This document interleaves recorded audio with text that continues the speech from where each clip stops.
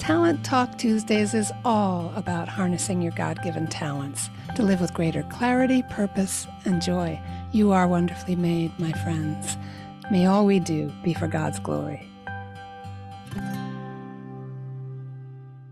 Hello and welcome. I'm Lisa Mladinich, your host, and today on Talent Talk Tuesdays, I'll be talking about part 3 of this 10-part series, again, based on my ebook, which you can download for free at my website. It's called 10 Ways Your Talents Can Transform Your Life. Last week in episode 33, I talked about how identifying your talents and embracing both their strengths and needs can help set you free to live in your own God-purposed design.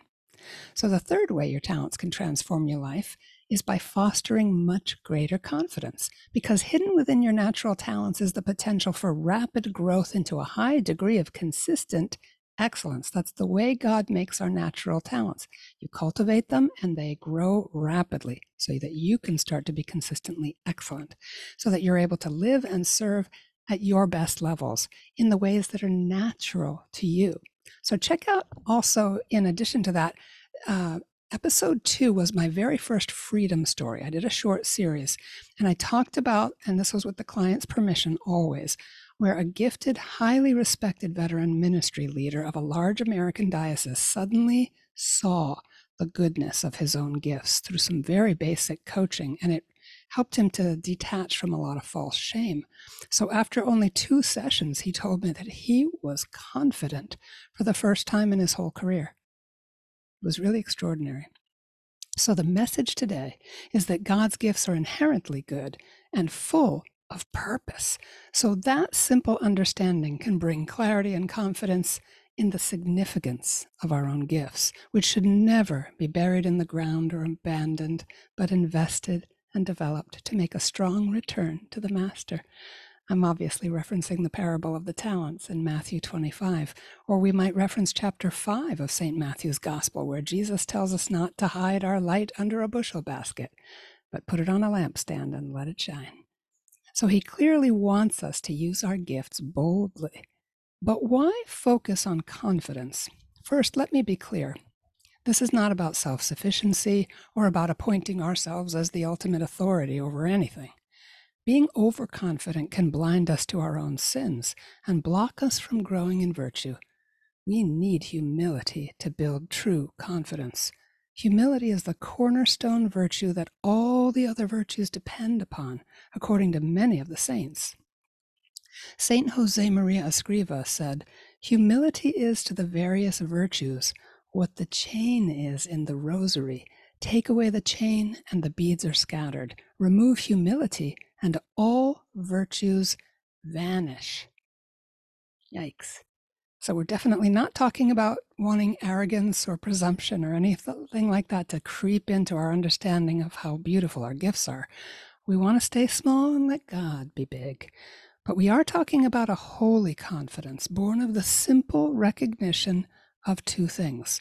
First, that God has designed us in very particular and unique ways for a purpose, so our commitment to that purpose pleases Him greatly. And second, that He is faithful to walk with us, teach us, and redeem us and our talents all along the road as we seek to live out that purpose. We will make mistakes. We will misuse our gifts at times. That's kind of our lot as sinners. But He blesses our obedience, or at least our desire to obey, and grants us the fulfillment that only He can give. There's that staying small, letting God be big. Our natural gifts grow strong very rapidly, as I said, and they help us to be consistently excellent, which gives glory to God. So this is really a confidence that our gifts are lovingly given and are part of that beautiful creation God called very good in Genesis 1, verse 31. This is confidence in God's plan and purpose, in His loving presence, and by extension, confidence in the strengths themselves as capabilities that He has woven into our being for our use and ultimately for His glory. Here's one of my favorite true examples of someone living in that humble confidence based on God's design of His being. Chariots of Fire told the true story of 2 British athletes who ran successfully in the 1924 Olympics. One was Eric Liddell, a Scottish Christian who had served overseas with his family as a missionary in China. When his sister Jenny questioned his desire to run in the Olympics, fearing it as a possible distraction from his true calling, he told her this. And this is a direct quote from the film. Jenny, you've got to understand. I believe that God made me for a purpose, for China. But he also made me fast. And when I run, I feel his pleasure. To give it up would be to hold him in contempt. You were right, it's not just fun. To win is to honor him. Hear that willingness to endure the disapproval of the people in his life, to honor God in all his gifts, to be excellent and successful, to see his gifts as significant in his walk with God, or in his case, his run with God. We are supposed to stoke the fires of all of our gifts, whether they are physical, intellectual, intuitive, or spiritual. Listen to 2 Timothy chapter 1, verses 6 through 8, where St. Paul exhorts his dear friend to be courageous and confident. For this reason, I remind you to stir into flame the gift of God that you have through the imposition of my hands. For God did not give us a spirit of cowardice, but rather of power and love and self-control. So do not be ashamed of your testimony to our Lord, nor of me, a prisoner for his sake, but bear your share of hardship for the gospel with the strength that comes from God. And in his beautiful letter to the Philippians, chapter 1, verse 6, he assures his friends in Philippi of God's faithful help.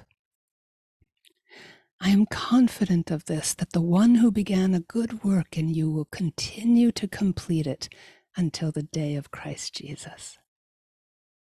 So this is not a new age confidence, a create your own life and live your own power message.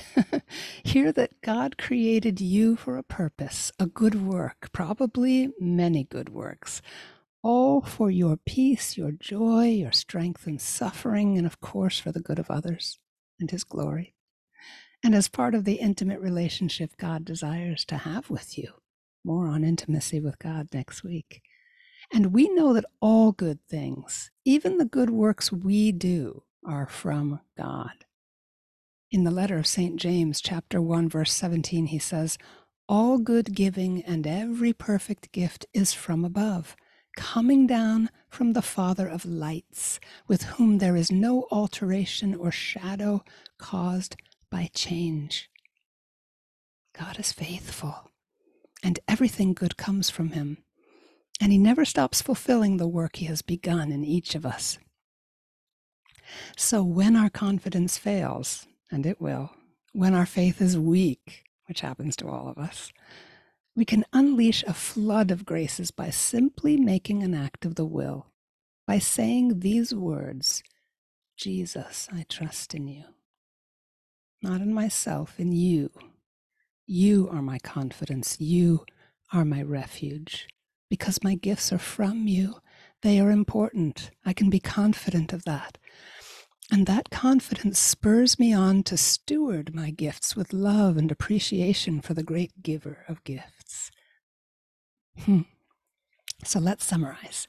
Knowing your gifts helps you say yes to God, giving you the confidence to run as fast as you can in his direction, knowing that it gives him pleasure to see you live fully in your gifts, and recognizing the goodness of God's gifts as they are designed into your being helps you to do a bunch of great things. 1, recognize the significance of your gifts. 2, start to dream with God about the impact you can have for his glory by using your gifts in holy, excellent ways.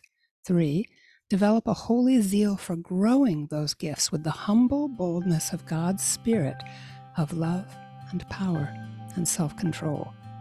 4, experience God's pleasure in the holy use of your gifts. And 5, have a greater confidence in living out your purpose.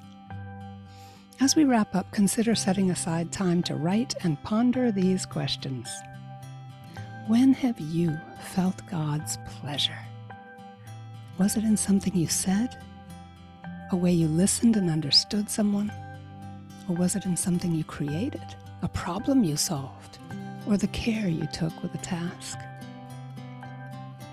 Ask God today to show you your unique gifts and to give you confidence that your gifts are good, and to help you remember that He is faithful to walk with you and complete the good works He has begun in you. And then share your findings with someone you trust. You are wonderfully made, my friends.